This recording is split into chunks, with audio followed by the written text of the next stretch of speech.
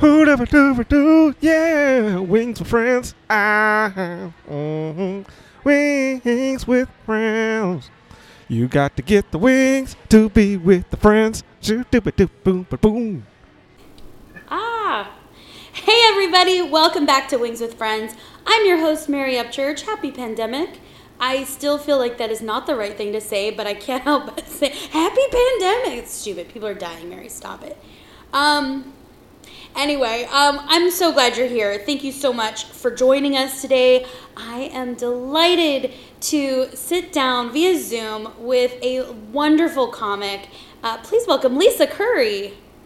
Hey, thank you for having me. How are you, Lisa? I'm really good, thank you. Oh, it's so nice to see you. Lisa and I got to work together late last year. It was in December. Yeah.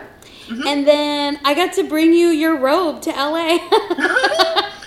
Oh, yeah, I forgot about that. I bought, on a later trip to Phoenix, I bought this, weird, robe, I guess. Looks like a cult leader kind of robe. Yeah. Oh, I didn't buy it yet when I was there. Like maybe you That was pre-ordered in February. it? I waited to buy it because they do that. The vintage shop I got it from does 50% off of everything the last Saturday of the month, and it was a $400 robe. So I'm like, I'm gonna wait till the last Saturday. So then I called and bought it over the phone, and then I was like, well, I don't know how the fuck to get it. That's right. You saw it, and then you bought it when they had the sale, and you were like, do any of my Phoenix friends want to pick this up? And I was like, I do. And it turns out it was down the street from my house. And then I ended up planning a trip to LA in early February, which was like the funnest week. And then you came to Phoenix that same week.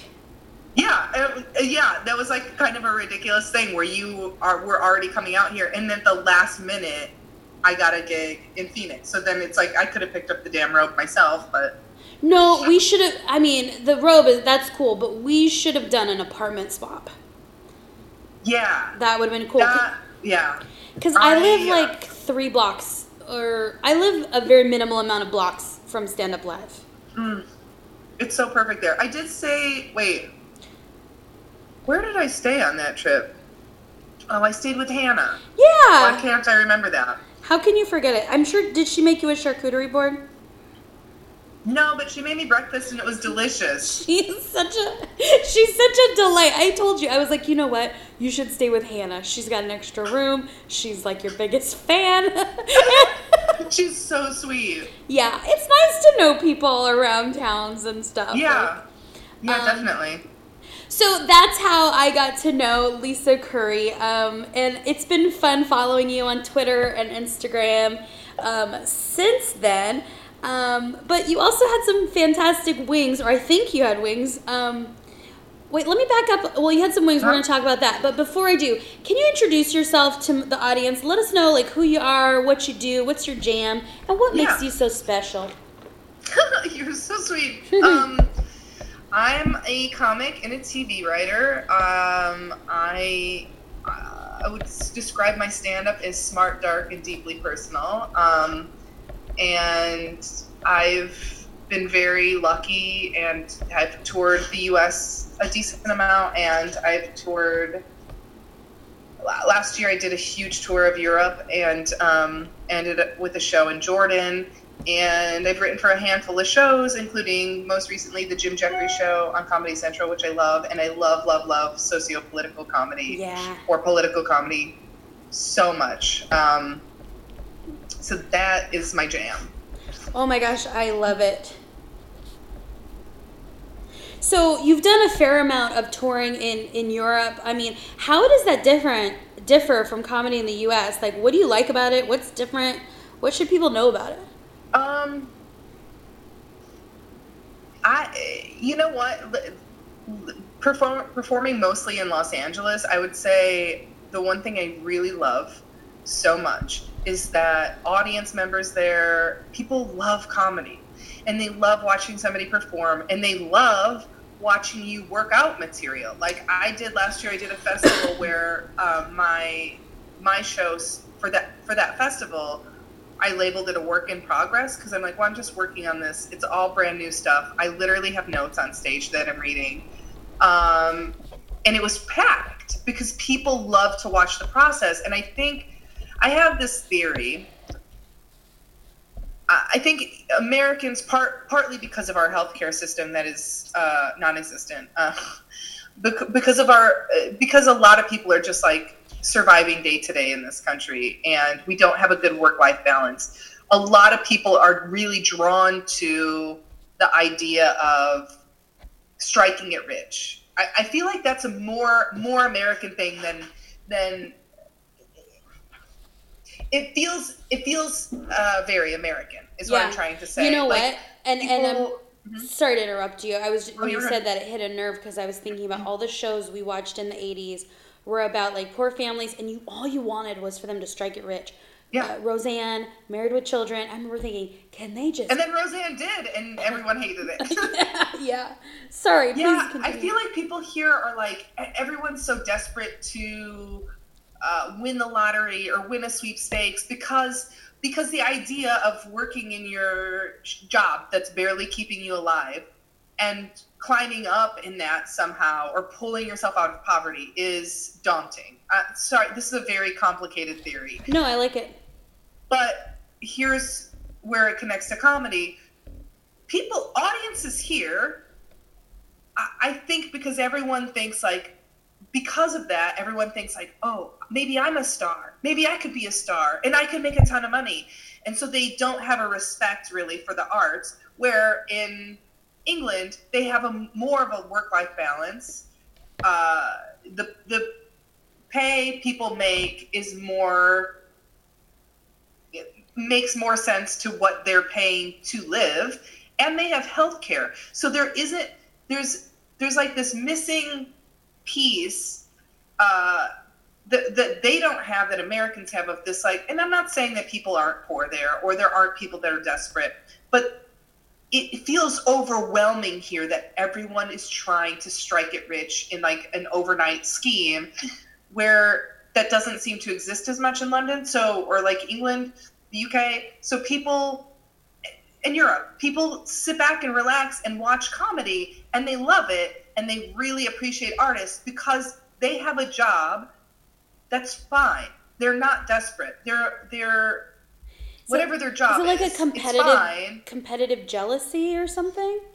Sort of. I guess it's like, I don't know. I know this is like really complicated and convoluted, but I feel like there's just a respect for art that we don't have. And someone will see you on stage there telling jokes, and they're like, wow, that's cool that you're a comedian and you've honed your craft, and that's amazing, and I respect it. And also, I'm going to go back to my job as a garbage man. Where here, somebody sees you on stage and they're like, that's cool, I could do it. And it's like, huh? Right. Maybe good. I feel you there. That's a real thinker. This is really complicated. I smoke a lot of weed at night, so. That's the deepest anybody's gotten on the first 8 minutes of the podcast. But I like it because taking that a little further, I'm thinking about the anxiety, I have, and I don't know about you, but like the anxiety I have about performing or trying something new is I'm so reluctant to try new things because you're afraid of the judgment or the just like, not funny. Keep next, keep performing, and people are so critical. And then I think about the comments on like TikTok or online stuff, and it's like your theory is kind of proven there, where people are just like, it makes sense that I think people more so than other civilized countries civilized isn't the right word, than other advanced countries are desperate here. Mm-hmm. And that desperation breeds this anger and this hatred. I mean, look at what's going on politically here. It's psychotic that people openly have Nazi flags at rallies in 2020 in the United States. It's insane. But I'm not forgiving of racism. But I do think that there is a faction of those people that are where it's not where I think in the right environment, the racism could be removed and they could be brought around to our side. I think that a lot of people are just so scared and so desperate and not getting ahead in any way. And then they turn on Fox News, and Fox News only serves to scare the shit out of them. They see it as like, in order for me, if somebody else does well, I have to lose. And the truth is, you don't have to lose. And by, like having equality and saying that Black Lives Matter, it's not saying that you don't matter and you don't. It's like we're focused on that right now. And can we please stay focused on that? And I see what you're saying. There can be a win-win, Sorry to like dive in and make it so weird right up top. No, it's not. I think it's smart and it's thoughtful and it's sincere. And, it's better than, like, other podcasts. Like, we're just talking about our dicks. Just kidding. Actually, the last podcast I recorded, the first 10 minutes, we talked about dicks. But that's okay. So I like that, though. I mean, I like that you're deeper than, you're a thoughtful person. You did have some wings. Where did you get your wings from? I did.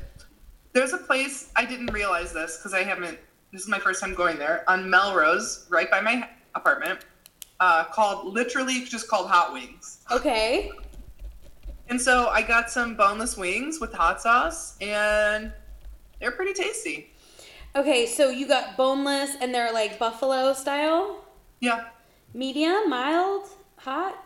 They had hot or very hot, and I got scared, and I just got hot. I love spicy food, but I can't handle it. My body can't handle it. Like, my eyes water and my nose runs. It's just... I'm the same way, and sometimes I love the flavor underneath all that heat, and you're like, oh, but then you're like, I can't eat it.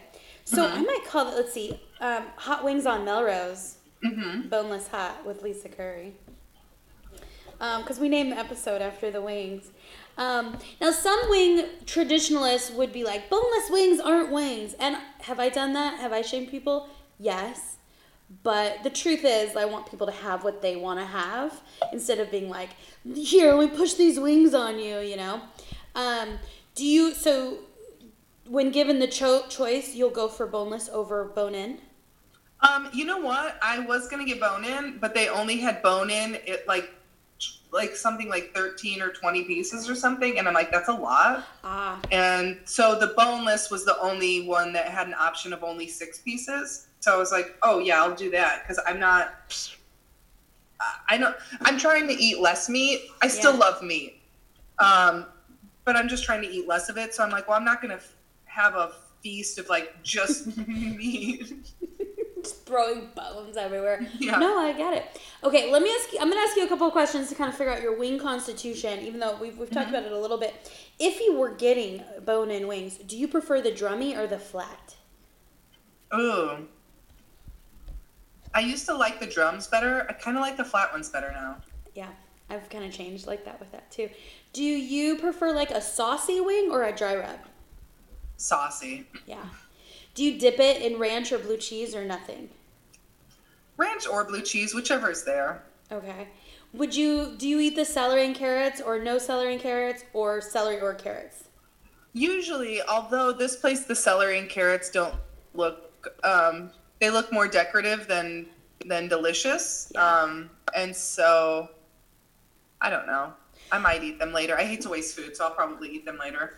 We were talking about that on another episode. We were talking about how some restaurants just have like really good carrots. You can tell like somebody cut them and peeled them, and then other times you can see they're like factory cut. It's just kind of weird. And it's like, no thanks. Yeah.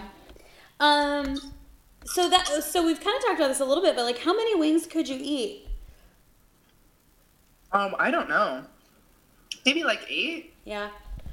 It's like I don't know if that's I so rarely order wings because I'm always like trying to get something that's healthy or healthier. And wings usually, like, obviously I'm not making wings at home. Maybe not obviously. And usually when I'm out, I'm like, well, I don't want to be covered in sauce because I'm also messy. Yeah. I think that's also why I got the boneless, because I'm like, well, I could cut them up. Yeah. It's and definitely have them in little bites. It's definitely, if you can, I've noticed, like, wings are food. I want to, like, be really comfortable. I want to sit down. I really don't want anybody around me to watch this. No, You know? it's like ribs or crab legs. Exactly, or corn on the cob. Yeah. That's fantastic. Thank you for your wing constitution. People, they have really specific ways they like their wings or don't like their wings. So that's one of the joys in this podcast, is just to hear about how people are so different. Sometimes we say, like, perfect couples would be like a drummy to your flat, like, then you can always share, but whatever. So during the pandemic, how has it been going for you? How have you adjusted, like, your work? I mean, are you doing comedy right now, or do you have plans coming up? Like, how has that been going for you? I have no plans for comedy, which is a bummer. I miss it a lot, but I also, I've done a few Zoom shows, which I don't love. I'll always accept one, but I don't seek them out. I feel like, as far as I'm concerned, I'm just stuck waiting a while, Yeah. I've been having a pretty all right pandemic. I feel kind of guilty saying that, but I mean, it's August now. I've been unemployed since last November. Wow. I mean, our show wrapped at the end of November, and I just lost my train of thought. Oh, I've had like little gigs here and there, but I haven't had a full-time job since then. So as soon as Jim Jeffries' show wrapped, I had to immediately adjust to working from home and being unemployed and, like, continuing to go after stuff. So I've stayed really busy. I've submitted to a bunch of shows. I've done a bunch of little stuff here and there. I'm reading a lot more, which is nice. I started writing for a Danish magazine. Wow, nice. I have a pilot that's being pitched around. Nice. Thanks. I feel really good. And my album's coming out. It's available for pre-order now, and it will be out September 2nd. So, what's it called? It's called Alive for a While. Alive for a While? Yeah. I love it, with Lisa Curry. Thanks. So, and I recorded it in London last year, which, sorry, I'm just really excited about that. I'm really excited too. Like, is this your first album? It is, yeah. Okay. So it's called Alive for a While. It's coming out where? Like, where can people pre-order it? It's going to be on, I think, everything. I think it'll be like iTunes and Spotify. I'm working out a deal with Sirius right now to do an exclusive release, so it'll be available on Sirius before September 2nd. Although that's not locked in yet. Sorry to not have details there. That's okay. That's fantastic. Congratulations. Thanks. I'm really, really stoked. Now, okay, I want to pick your brain a little bit, and I think it can be valuable for comics like me or, my friends, about some of these things. How do you do that? So I want to ask you that about doing an album. Like, how do you come to the decision to, like, I'm going to release an album, and, like, when should you do that? And then I kind of want to pick apart a little bit about writing for television, like how that works a little bit, if I could, leverage your skills. How did you decide, like, oh, I'm going to release an album? Or how do you record it? Does somebody else do it for you? Or? Well, one, albums are a good way to make passive income, because once it's out, then you get payments quarterly, and even if it's only a little bit of money, it's like, that's really nice. Also, I've been doing stand-up for 12 years now. At the time I recorded, I say 12 years, but the first 3 years I only did like 4 shows probably in the first 3 years, because I was just like scared and unorganized and working other jobs too much. But I had an hour. I was starting to really hate a lot of it. And just because it's like, when you do a bit over and over and over again, you're like, enough. I never want to hear this ever again. And also I have a big chunk about, like, having my heart broken. And when I wrote it, it was really raw. And then by the time I recorded, I had already lost much of the feeling behind it. Mm-hmm. And so I really wanted to try to capture that feeling of raw emotion, which I feel like I was able to tap into for the album recording. But after seeing other people's special, I think you can tell sometimes when they're saying things and they're just over it. Mm-hmm. And I didn't want that feeling on my album. So I'm like, I have to record now.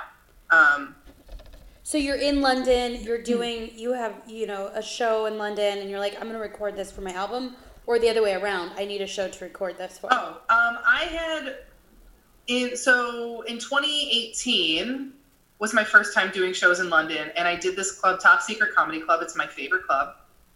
Maybe my favorite club in the world. It's fucking great. Every show is sold out. The audience cannot wait to laugh. The staff is great. They pay you well. And when I was there in 2018, I offhandedly said, I was like, yeah, I'd love to record an album soon, which is not, British comics don't really, that's more of an American comedy thing. They don't really do comedy albums. And so the club owner was like, we would love to host you if you want to do that. And so I just built my 2019 tour around that album recording, and it was so fun, and I love the club so much. Like, I'm for anybody that's a comic or tangential to comedy, like, I'm not being famous, and also at the time I was unrepped, so I'm trying to do everything on my own. And when I would reach out to venues in the U.S. about recording, they'd be like, yeah, we can give you Sunday night. We're going to charge you to rent the space. There's no employees. You have to take your own money at the door. You have to do your own promo. Because, again, and this is a huge criticism of America, but people here care about fame more than anything else. Yeah. Fame is number one. And that's not true in the UK. I'm sure they care about some celebrities, but even when I was doing clubs and festivals, they're like, don't put your credits in your bio. Nobody cares what shows you've written for. They're like, they want to know, your bio should be about you and your perspective and what they can expect to see at your show. And I'm like, oh, wow, okay. You mean my merits, new. What I bring to the table, who I am. I know, and it's it feels like such a crazy change, especially after coming from LA, where it's like you can't get a job waiting tables unless you're famous. It's truly ridiculous. So the club over there, Top Secret, not only offered me the space, they offered me 2 shows back to back. They let me pick a date. They fully staffed it. They let me keep the door. I'm like, it's fucking paradise. Who wouldn't want to record there? I get to keep all the money and you front all the workers just because you want to host my show and I get to headline your room. This is crazy. That is crazy. So so that's how I ended up in London, because Americans are shit. Did you record it audio and visual, or just the audio? I did, yeah. I did. Well, I did visual just to, I didn't do it with a pro camera. Uh-huh. They recorded on their camera. Again, something they did for me. They recorded on their camera, and just so I would have it, which is nice too, because I don't know if I can say this because it doesn't matter, because it's in Scotland. Or no, it's not in Scotland. I'm sorry, it's in Liverpool. There's a club I did in Liverpool called Hot Water, and they're hosting the full-length video of my set on their website. Nice. Which is nice. Yeah. What did you wear? A black kind of see-through crop top. Cute. With a black bra underneath, and I don't think you can really see through it. You could see through it in person, but not on camera. Yeah. And jeans. Okay. If some interviewers had asked that, I would be offended, but I just like to know what people wear and what, your oh yeah, because you're really stylish in all your pictures. Oh, I see your headshots and stuff, you have a yellow, you kind of have a green, and I think that's all intentional and purposeful. Mm-hmm. But what is your style on stage? What do you like to perform in? I like something that's comfortable but kind of cool, I guess. Kind of cool makes me sound like I'm a narc. I like to look cool and hip. No, that makes sense. You don't want to look like a bum. Yeah, I avoid dresses or skirts because it makes me feel exposed and I feel less comfortable in my body if I'm wearing one. I feel comfortable in my body in a dress normally, but when people are staring at you, a room full of people, I'm like, I don't want you looking at my legs. I want you listening to my words, you know? Yeah. So I'll do like jeans and a cute top.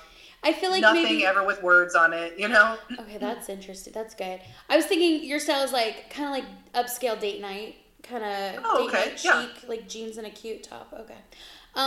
Interesting. I like that. I do wear dresses, but it's mostly because I feel like my butt's so big, and if I wear jeans, like I feel like it just highlights like everything I don't want to highlight. But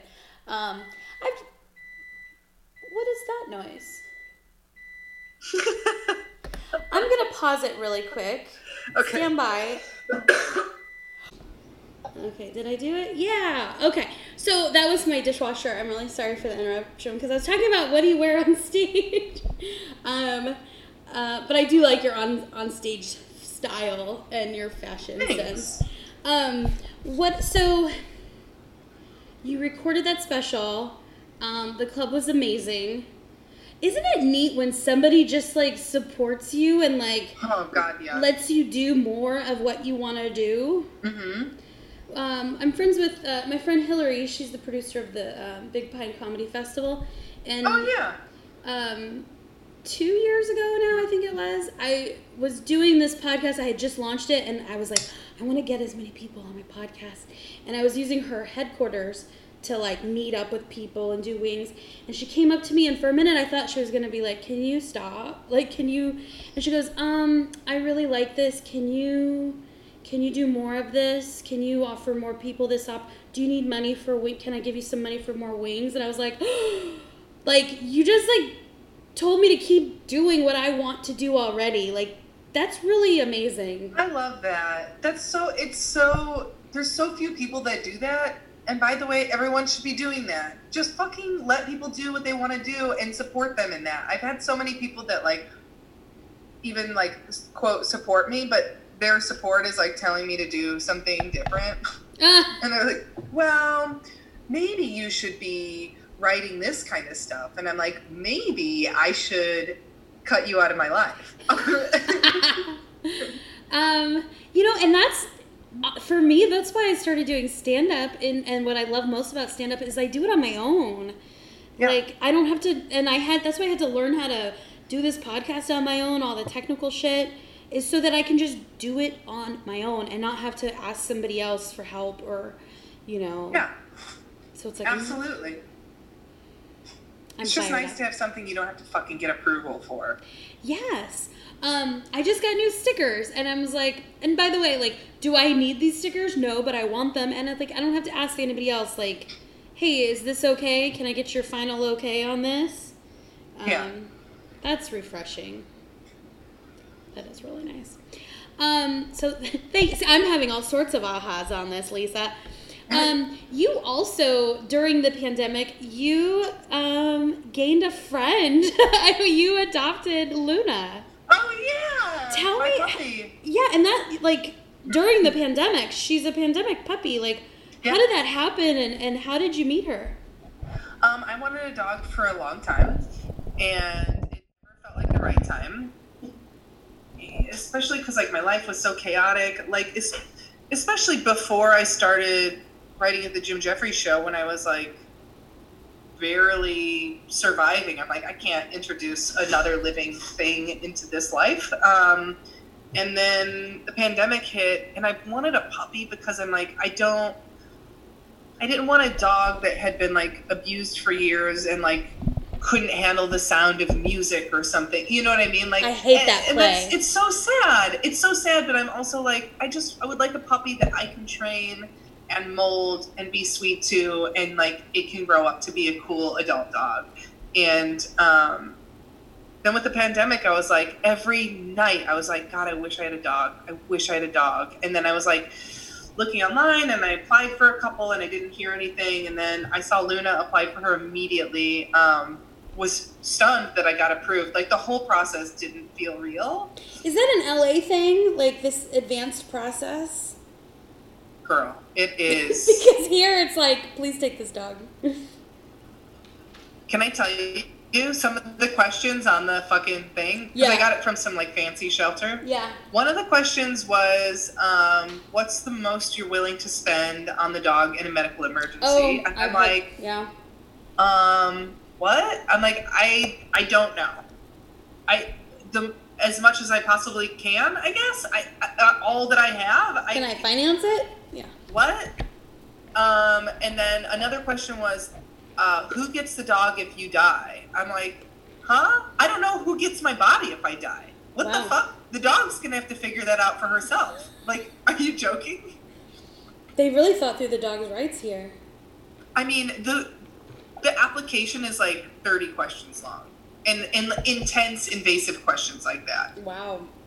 Well, It's really a lot. that's really nice. But I guess you want dogs to go to the right home, to go to good homes, but also maybe not deter people from wanting to get a dog either. Right? Well, and I think you can go to like the city shelter and get a dog for like $50 and they're Yeah. like, here it is. Yeah, but you also got a puppy. Good luck. No, I get that too with the whole puppy thing because, you missed my perfect joke. You're like, I don't want a dog that can't handle the sound of music. And I said, I hate that play. Oh, I missed the word play. What? I don't understand how that's like a family movie. It's about Nazis. Isn't it?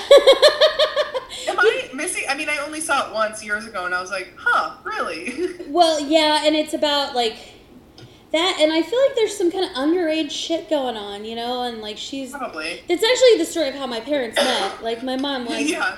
the maid. But anyway, I'm sorry if you have to explain it. I just had to highlight that. But when I adopted my dog Memphis, he was 2 years old, and he's just a little weird. And Yeah. he emancipated and he lives with my parents now, but he's still just a little weird and off, and you just never know what they're thinking, and like he'll freak out and sometimes attack my dad, and but he's a mini dachshund, so he's not hurting anybody. But yeah, you never really know. So, but it was still like a total like a rescue. It's not like that dog was bred for whatever. Okay, so Luna's a girl. Yeah. And do you know what kind of dog she is? Yeah, I did a DNA test because I'm that idiot. 100% she's that. Yeah. She's like 40% German Shepherd and then like 12% Pit Bull and then some other random stuff. I can definitely see that German Shepherd. She's got some big paws. Yeah. I'm like, she's going to be a big dog. Huge. I mean, she's like 50 pounds and she's only 6 months old. Yeah. She's really sweet. I love the pictures or videos you do of like you holding her, and just you have such a nice way about you, Lisa. Like you're so. Oh, thank you. Like That's you so can really sweet. see it, like gentle and just like very loving. You're cutting her nails or doing something with her, cleaning her paws, and I'm like, that is so motherly in a sweet way. Not that, I wish that on people, but it's like that gentle. That's like the stuff my mom does for me, or my mom. I don't know. It's just very sweet. You have a kind heart. Oh, thank you. I really love her so much. That's really nice. I'm glad you found that friend. Thank you. And then like you get out and a dog gives you that opportunity sometimes to like really get out. Honestly, when pandemic started, so I'm really self-motivated, and I was getting work done pretty much every day after Jim Jeffries show ended. But then pandemic hit, and it was like you're trying to get work done every day, but you're also experiencing this like low-level depression just at all times, Mm-hmm. And so I started sleeping till like 11 and then not being able to fall asleep at night and napping in the middle of the day, and just like I felt like there was no structure to my day, and I couldn't, for the life of me, I couldn't get myself into like a set schedule. And then I got Luna, and it added all this structure, and I'm getting, not that this is, I mean, I'm so obsessed with work. I have a work addiction problem, but I'm getting so much more done because I'm up at 7:30 to take her for a walk, and then I like have breakfast and do my morning pages and get a bunch of shit done before I have to take her out again in the afternoon, and it puts these nice like guideposts into my day of like morning, noon, and night. I'm taking her out, so I can only work Yeah. in like chunks between them, where I think before I was just kind of like floundering and like trying to work through the whole day nonstop. It's and like that doesn't binging. really... Yeah, you're just like Yeah. going nonstop, and then I feel that. I think I was kind of doing that early pandemic and like not taking breaks. Like I think I thought if I worked from home that I would not work as much, and I'm like, whoa, I'm working more, and it's not stopping. It was weird because right before this happened, I was kind of considering like, what would it be like to work from home? Maybe I can transition my job to a work from home job so I could maybe travel more and go places. And then it happened, and I'm like, oh shit, now we're all working from home. So it is such a bummer that we're all working from home and cannot travel, because it's like, fuck, you could... I was looking, you could get a 1-bedroom beach house in Curacao, blocks from the like 2 blocks from the beach, for $600 a month. Yeah. I'm like, why am I not in fucking Curacao right now? What am I doing in Los Angeles paying $1,300 a month to live in a studio? This is crazy. Well, that doesn't sound that bad. $1,300 a month. Oh, yeah, it's not terrible, but it's I would like to pay a third of it and live a block from the ocean. And that's that's what I was doing when I went to LA in February.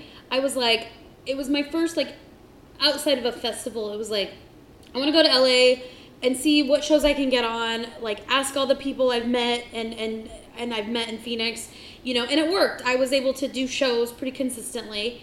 And I was like, I'm going to work from LA, and I had to get like all these okays from my boss, but it worked. And I wanted to do like what I do here, which is work during the day and then do shows at night. And so it was such a good week, except for that I paid for the hotel. But, and then surprise, now I'm doing that all the time. It's weird life. I'm hoping that obviously this feels like an interruption in like our plans. I felt like things were kind of getting going in a nice direction, and I know that's kind of an interruption. I'm just hoping it's not going to be a huge one or Yeah, me too. It's everyone I know is like, I think because also like my generation of comedians, things were just starting to like, not just starting, but over the last couple of years, like things were really starting to pop for everyone. And so there's a lot of people that were like right on the precipice where they were like, here comes that one thing and that's going to put me over the top. And then it just goes away. Like right before pandemic, Jim Jeffries asked me to start opening for him. And I was like, fuck yeah, this is going to be a game changer. Like doing theaters and like getting to capture that audience, and it would help me overseas because he's huge overseas. And then everything fucking shut down and everything's canceled. And I'm like, God. And it was like, this was the first year I got a JFL showcase and I crushed it. I worked so hard on my JFL set and I did so well. JFL doesn't exist now. I'm like, fuck. There goes like the things, everything. I was starting to put together another tour of the UK. That's gone. I mean, thank God I have my album and like my pilot and other stuff. I mean, I'm very thankful that I'm somebody that always has like 10 things going on, because I'm like, whew, it sucked to lose those things. And that's where, I'm almost grateful that nothing had like that had happened. I would be even more disappointed. I was like trying to work to get a few different things, but like it was a little slower. But I'm like, wow, if I had gotten JFL and then maybe not being able to perform or do it, that would be really upsetting. Well, and then like, what's hilarious is like right at the beginning of this, I had my JFL showcase literally the week before shutdown, and then my manager emailed me after everything shut down, and he was like, "Hey, JFL callbacks are pushed back to whatever date," but he never clarified whether I had a callback. So then, like, the whole world is screeching to a halt, and I'm like, wait, does that mean I got a callback? I mean, not to be a psycho, but I'm like, this is my first time ever showcasing. Yeah.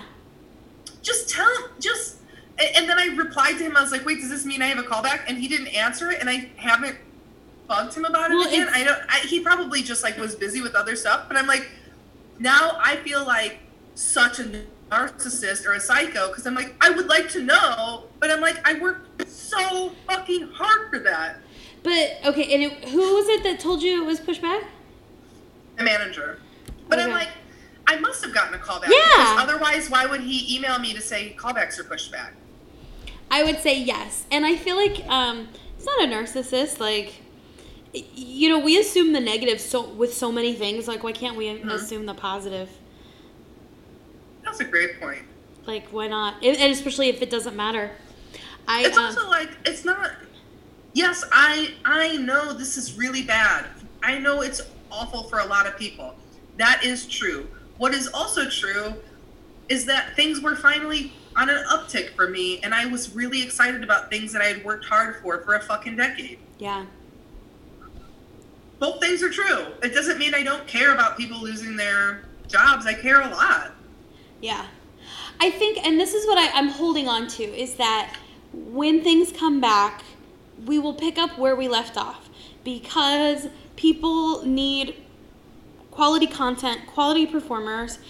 Who are they going to go to? They're going to go to the people they were working with right before the thing stopped. It's not like all of a sudden somebody else is going to come and take your place. You know, that's just what I'm holding on to.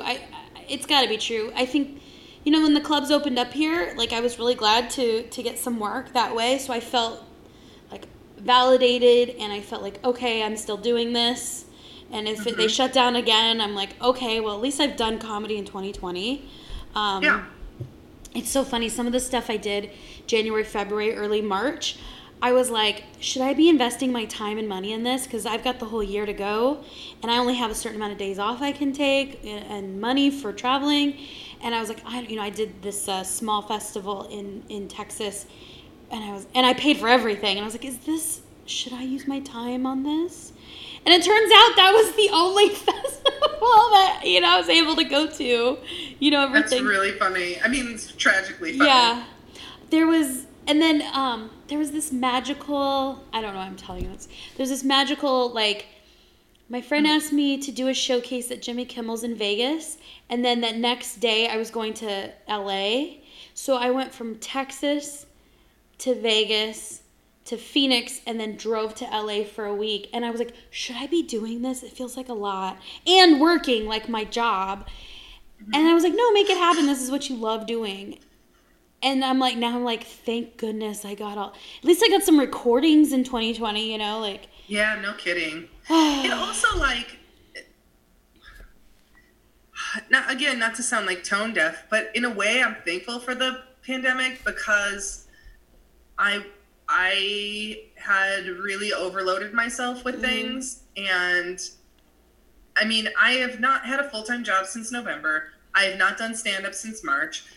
I'm still catching up on things. I'm still, like, I have a list, and I've gotten a bunch of them done. It was like, finish my pilot, release my album, like, these big projects that I've given myself. I'm working on a book proposal now. I still haven't gotten to, like, listening to all of my old voice notes and clearing that out. And, like, oh, yeah.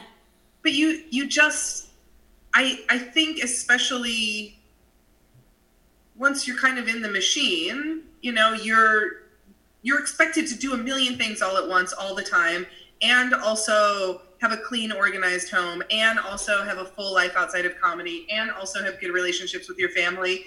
And, like, things just start to fall apart. Yeah.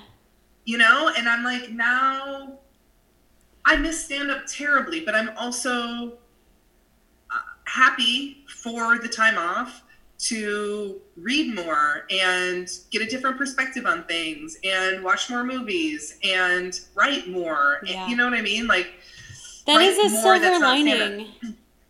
That is such a silver lining. Yeah. You know, those are the things that are always in the back of your mind. And to start knocking them off, and, like, you're releasing an album. It's amazing. Yeah. On September 2nd. I have plenty of time to do promo now. Yeah. So I think that's the point too. It's like, and I'm saying this for me, but I was like, Mary, if you want to be a comedian when this is over, just keep doing comedy. Yeah. And whatever that means. And I think the people who can adapt and, you know, just adapt will end up, like, kind of surviving. So Yeah. I think that is a good silver lining. I think, I've been connecting with my friends more than I have in the past several years. And it's been nice, like, doing things for my parents, like helping them out because they're older. And, like, I brought them flowers so they didn't run out of making tortillas and stuff like that. Oh, so that's so sweet. I know. I'm a monster, Lisa. I'm not this sweet. I'm the worst. But thank you. I'll take it.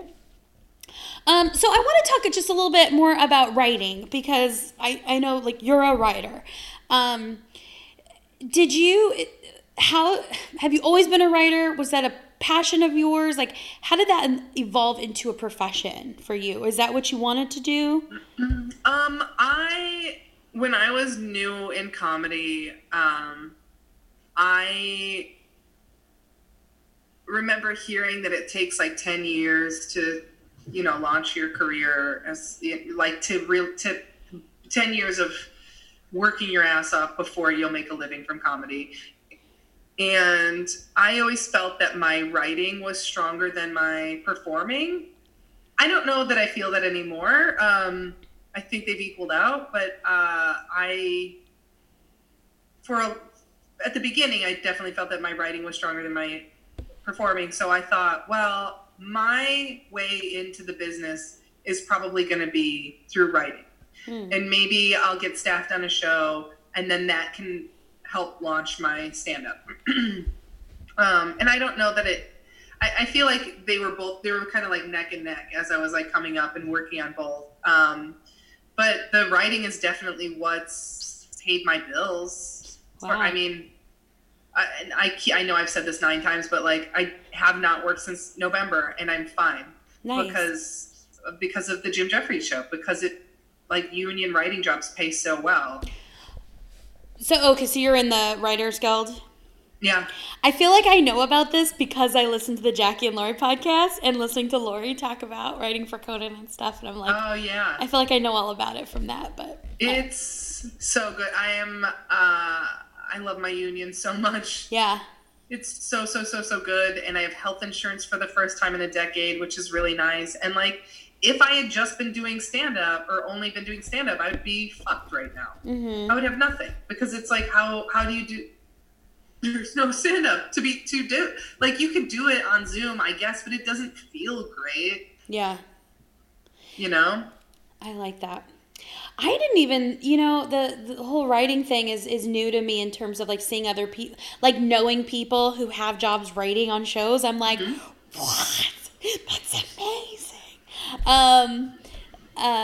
So fantastic. Congratulations, Lisa. Thanks.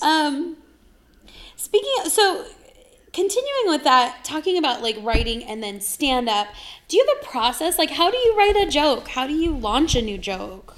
Like, just like whatever pops into my head, I'll write it down and see if it is something. A lot of times I'll just come up with something in a conversation when I'm ripping with a friend, and then I'm like, ooh, yeah, good point, or I'll read something in the news, just life. And then, or like something ridiculous that happens to me in an interpersonal relationship. Yeah. And then do you take that when you sit down to write, now you go back to those notes and go, okay, what were the things, and develop it from there? Like, I think my process used to be a lot sloppier. Like, I would mostly only work on jokes on stage, and then I started, once I became a TV writer, then I got more disciplined with my stand-up writing, and I would like sit down and really look at bits and be like, okay, why is this a weak spot, and what could be funnier, and where can I extend this, Yeah. In ways that you just like, your brain just works differently when you're on stage versus when you're sitting down. So I think both things are very valuable, know? I feel like sometimes mine comes alive when I'm driving to a show and I'm now in show mode. I'm like, oh, wow, all of a sudden I have all of these bits and thoughts. But where was that, last week when I was trying to write? Totally, yeah. Yeah. Interesting. I like it. I love these conversations because it just gets my brain back in like, go work, go do something, Mary. Go, go do something. And do everything. Do everything, absolutely. What do you want in the next, like, I'm going to say 1 year, real short term? Like, what do you want most out of anything? And kind of vision board style. If you put it out there, it's going to happen. What do you want? I would like my pilot to sell. I would like it to specifically go to a network, because network is big money. And I want it to sell, and I want it to start developing, and I would like to buy a house. And I also, I have a million other things I want to do. I'm obviously releasing my album. I'm starting to work on a book proposal. I think the pilot is the main, my main thing right now, because I'm like, I've been working on it for 3 years now, and I love it so much, and I think other people would love it as well if it gets to see the light of day. It's at a handful of production companies right now, so we're waiting to hear back. How do you distribute? Is that something you do, like, through your management? Like, how do you get your work into the hands of gatekeepers? I do have a manager now, and he is sending it out. If he didn't, I would just reach out to people personally, which would be, I wouldn't be as protected, as having somebody attached to it. So I'm very thankful to have him. But yeah, my friend Rick Wood and I wrote our pilot together, and so we had 5 production companies that were our top 5, and so my manager went out to them first, and after that, then if we get 5 no's, then we'll just move on to 5 more production companies. And luckily, there's like 200 production companies in LA, or probably more. So we have a ways to go. That's fantastic. Congratulations. Just thanks.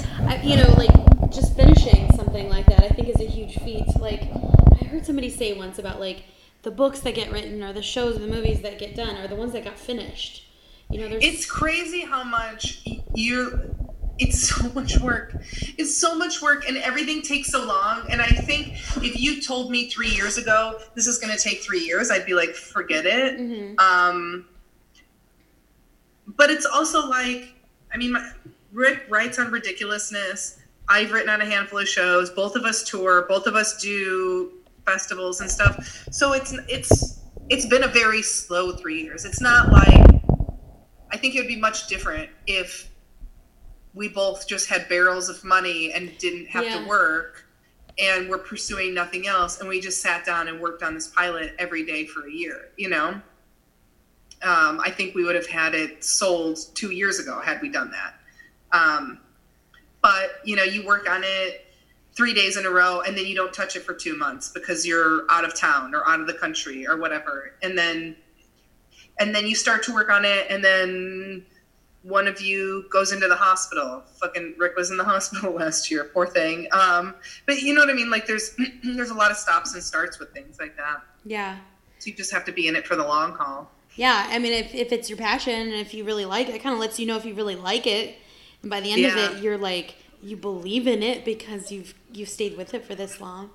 You shall have it. I love putting it out there, and I wish that for you too. I hope you will get it. I think vision boarding is good. Like, putting it out there, it makes things more, likely to happen. What do you like to watch or listen to? Like, what are your favorite? Do you have any favorite shows or? I'm reluctant to say comics or comedy because I know that's always weird when you do comedy. Like, I can't watch. I have a hard time watching comedy sometimes, but like. Oh, really? Sometimes. I love it so much. I watch a pathetic amount of television, meaning like almost none. This week, what I've been watching is the Mary Tyler Moore Show. Binge watching that, which I always liked, but I didn't watch, in order, and now I've been watching it from the pilot. I really enjoyed Narcos. Oh, yeah. Glow was one of my favorite shows. Mm-hmm. I love Glow, especially like the first season is so good. It is. That's kind of it. That's cool. I was watching a lot of Last Week Tonight because I love it so much. Yeah. And then I got really close to getting hired and I didn't get it. And now I'm not mad. It just hurts. Oh, now so I can't watch it because I'm just sad. So, okay, I remember you telling me that back in December. That was like your goal, and I wasn't sure if, you were submitting packets and stuff, but Yeah, got super close. That's and, that's a really big feat, it still though. feels good to have been close because it Yeah. is my favorite show, and I think it's so good, and I know the barrier for entry is so high on that show. But God damn it, I would love to have worked on that, especially in an election year. Ooh, yeah. Would have They been really, so fun. what am I trying to say? I was going to say they really pivoted nicely with the pandemic. But that's, writing is, you can do that from anywhere, and it was just maybe the on-set stuff. I told you my friend works for that show as like a field team manager. But I don't know. I don't know if there's work that she's doing, but I love that one. I love that one, and I like Seth Meyers a lot, and Colbert. I like Seth Meyers. I love Sam B. Yeah. I don't watch that one as much. And then I like Trevor Noah, too. Yeah. I kind of like everybody. I mean, I'm not really like... I love comedy so much, and I'm not... I can't... It's hard for me to be like a comedy snob, because I'm like... I don't know. There's like, I don't like a lot of silly comedy typically, but then there's a lot of silly shit that I absolutely love that I'm like, this is like Nathan For You is the most ridiculous thing I've ever seen. And I'm like, I can't get enough of it. It's so good. Well, some of those shows, like, I rely on for my news and to hear from a smart perspective. Like, I watched the Closer Look on Seth Meyers just to kind of put the political stuff in perspective for me and help me understand things, and Colbert. And I think since the 2016 election, I kind of can't watch some of the ones that don't address it anymore, because I feel like this shit's important. Like, I can't avoid it. And so I kind of had steered more towards like Colbert and Seth Meyers, because I like, and even Trevor Noah and Sam B, because they're tackling, real issues. Like, we don't have time for silly shit anymore, I feel like. But I think that's how political has turned into my entertainment too, and that's maybe why I'm frustrated all the time. That's an interesting. I get it. I definitely get it. I have to like calm myself down like once a week or something. I'm like, I just need to shut off Twitter and read a book and back up a little bit, because you can get really worked up, especially, I mean, obviously the things we're watching are also biased, but it's like, so they amp you up in a certain way, but it's also like, yeah, but Trump is evil. Mike Pence is evil. Mitch McConnell is evil. The three of them should not be alive right now. You know, and it's like, yes, you're worked up, but you're worked up for good reason. But you also have to just like, there's nothing I can do about Trump being he's president right now. That's tough shit for me and for millions and millions of other people. And you just have to step back and live your life sometimes too. Yeah. And there are people, this blew my mind. There are people who don't pay attention to any of it, and they just live their lives and they go out there. And I feel like the ignorance is bliss, I guess. They're kind of happy, or at least they're not concerned with it. And sometimes I'm jealous of that, but then I'm also like, wow, your head's in the sand. But yeah, I think I used to be jealous of that, of like, well, or not, maybe not jealous, but I felt like I had a roommate who paid, I don't think she could name the vice president, and I'm not even joking. I'm going to take a picture but of that. She was like so disconnected and also so happy. And I thought, you know what? Maybe she's got the right idea. But then I'm like, wait a minute. No, this is a fucking democracy. You have to participate, because her not participating as a white woman hurts other people. Yeah. Yeah. It's like and she's somebody who is a very good person and very kind and compassionate. And I'm like, I know you would vote the quote right way. I know you would vote for progress. So you need to fucking vote, but she does not. And it makes me fucking crazy. Yeah. You know? Sorry, I'm swearing a lot. No, you can swear. That's totally okay.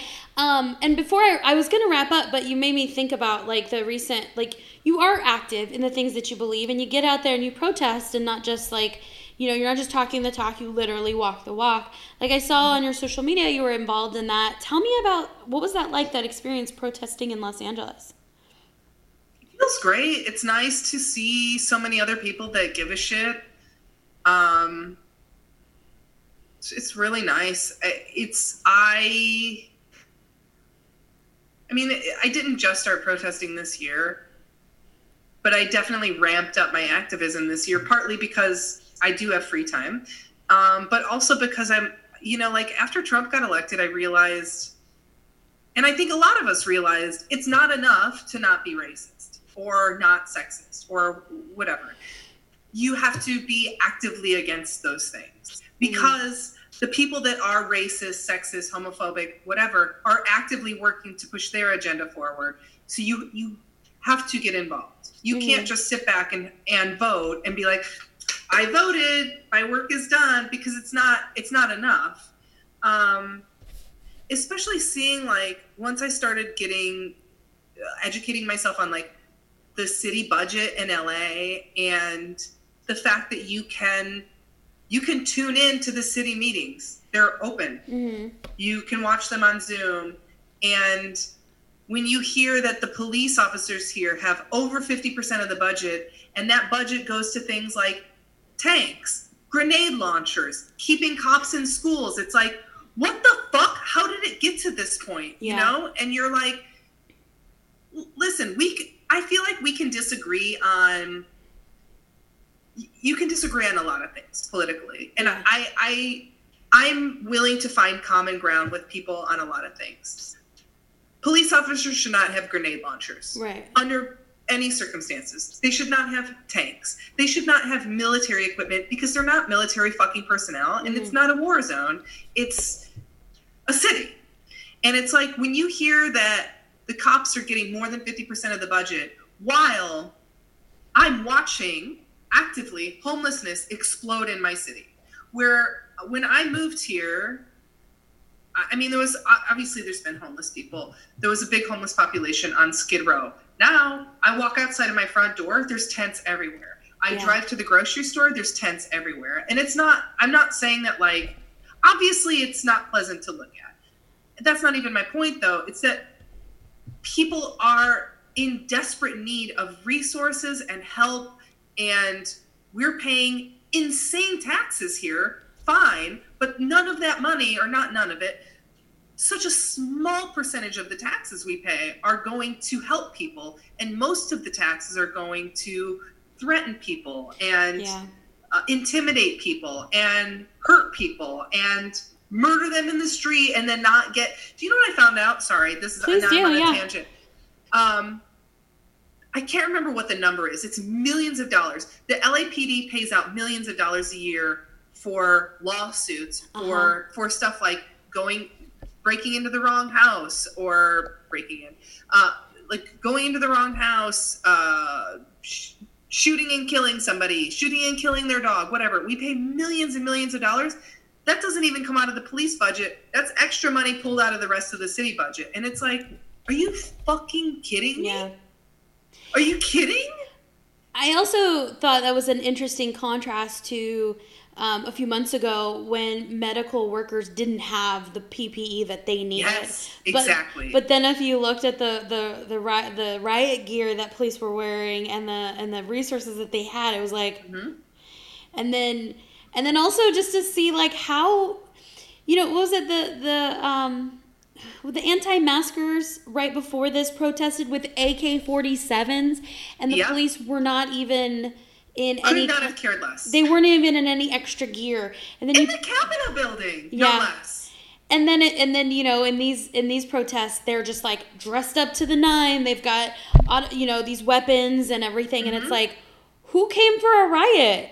You know, I not went to a protest downtown a couple months ago, and when we got there, the National Guard was there, and some of them, Mary, had their rifles up, finger on the trigger, pointing at people. I'm like, it's fucking noon, guys. What are you doing? This is we are walking through the streets with as part of a permanent protest. Mm-hmm. We're unarmed citizens, and you have an AR-15 pointed at me with the finger on the trigger for what?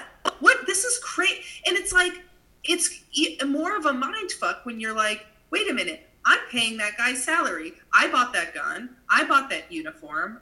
You know what I mean? Like, yeah. My mayor called them into the city. I live right down the road from the police station, and I live fairly close to Hollywood Boulevard. So when the National Guard was here, they were on my street, Mary. Mm-hmm. Posted up on my street. I don't know if you saw on my stories. I saw on your Instagram, yeah. Yeah, I went up on my roof, and there's tanks rolling down my street with armed. I'm like, I've been to Turkey, I've been to Israel, I've been to Jordan. I have never seen anything like this. Never.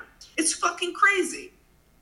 And it's like, that's being pulled out to stop peaceful protesters? Yeah. Where do we live? Sorry, I'm like really... No, I'm so sad. I'm so sad and disappointed. But I would say the one thing that I think is neat, I think like just like the pandemic, there's these silver linings. And I'm like, I'm really excited for the young people because I feel like this young people generation has gotten a bad rap, or they haven't really been too motivated. And this really woke them up and got them out there.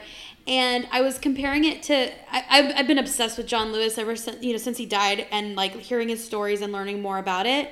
But like, he was one of those, quote, young thugs, protesting, and look what he was able to achieve and do. And now I'm like, who in this group is gonna like rise up and really work and do things, and do things for society. So like, it's the next generation of leaders and hopefully an activist. Yeah. So, well, and I think also we tend to underestimate, back to like to wrap it back around to the first thing with like all talking about all we can accomplish. Like, I think we oftentimes think that we can only achieve the things we can achieve are limited on our own. But then my friend Shannon, in the midst of this, started an organization called Black Women Lead. She is Black. She started an organization called Black Women Lead. For the first event they had, she put together on like a Thursday, by the way. She was like, hey, everybody, she started tweeting. She's like, I think we should do something to honor Breonna Taylor specifically. Her birthday is this weekend. Let's all get together at Pan Pacific Park on Sunday. There were thousands of people there. Wow. And it's like, just from one person. And now she has this organization, and she did, I just volunteered with her last week I think it was in Crenshaw.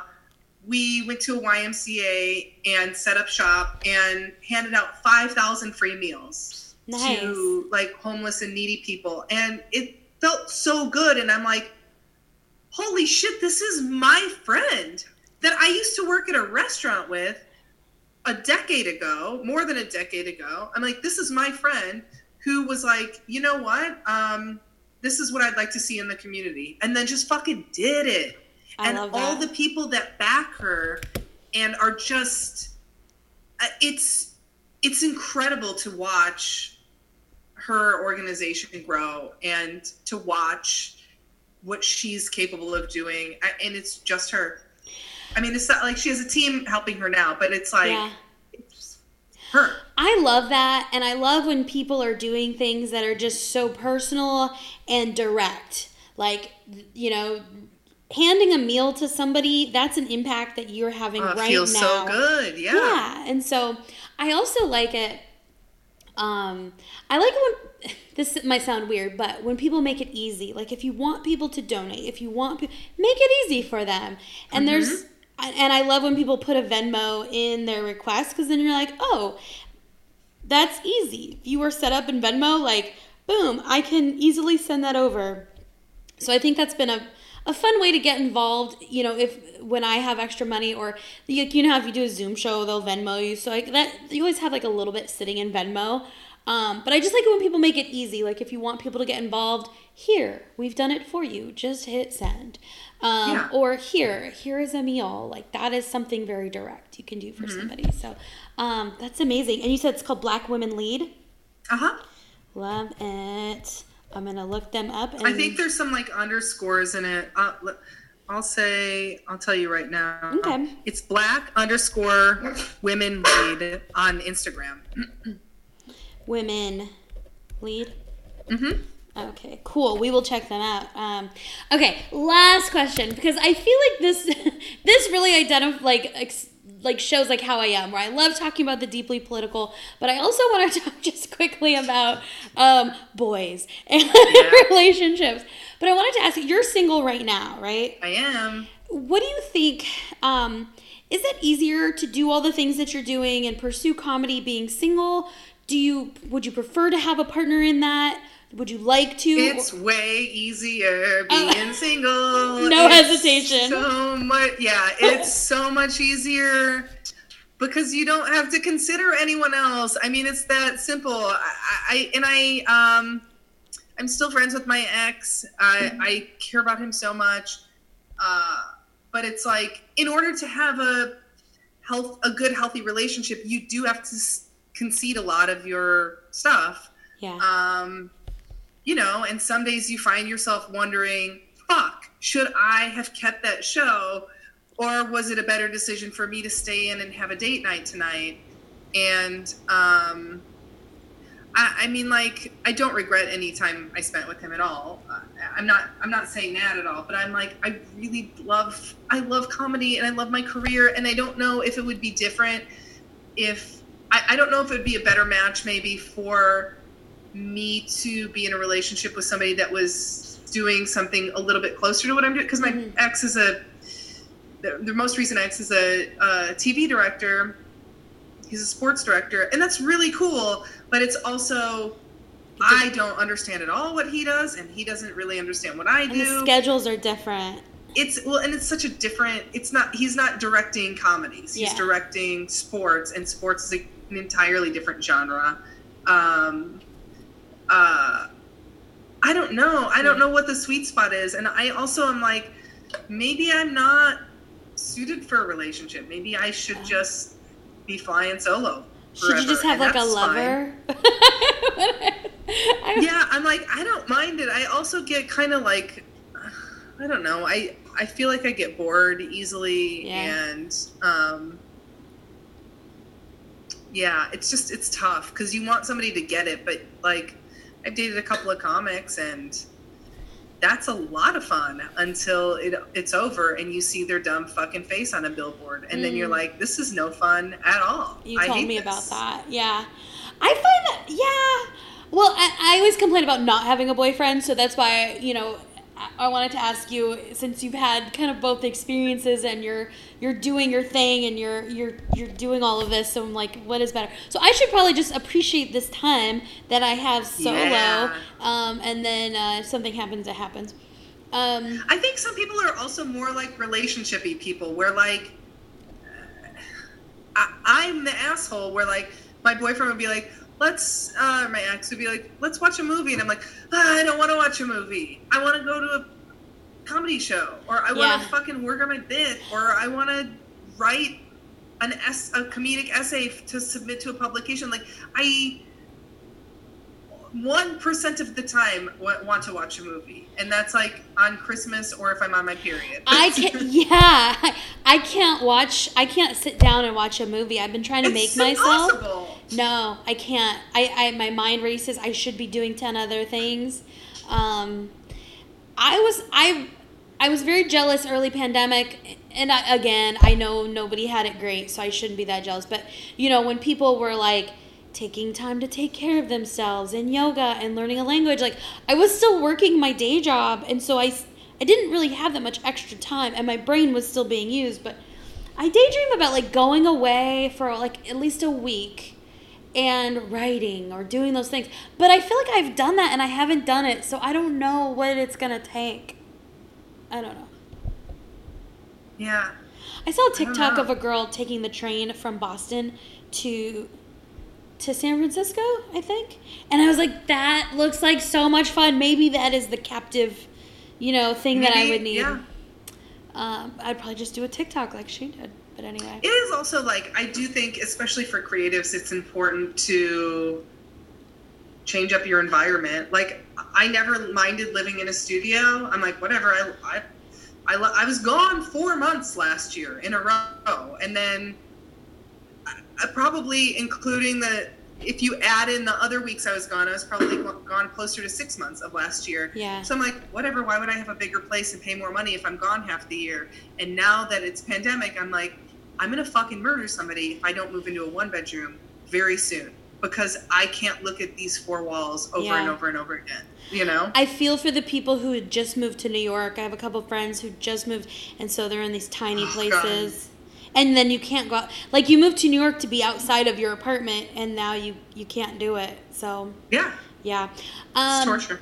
Lisa, thank you so much. This was so nice me. To talk to you. And, like, I feel off today, but I feel so much more centered and focused on, like, just, like, doing, just do something, like, go write and go chase your dreams. And, yeah, there's a pandemic, but there's so much to do. Yeah. Where can people follow you? There's so much to do. You could find me on my website at lisacurry.net. I'm on Instagram at @OlympianLisaCurry, and I'm on Twitter at Lisa_Curry. And I will have album information posted all over all of those things. Yeah, I'm that's coming out. Very excited about it. September 2nd. Alive for a while. Yeah. Thanks so much. And you guys, thank you so much for listening. Be safe, and we'll see you next time. Bye-bye.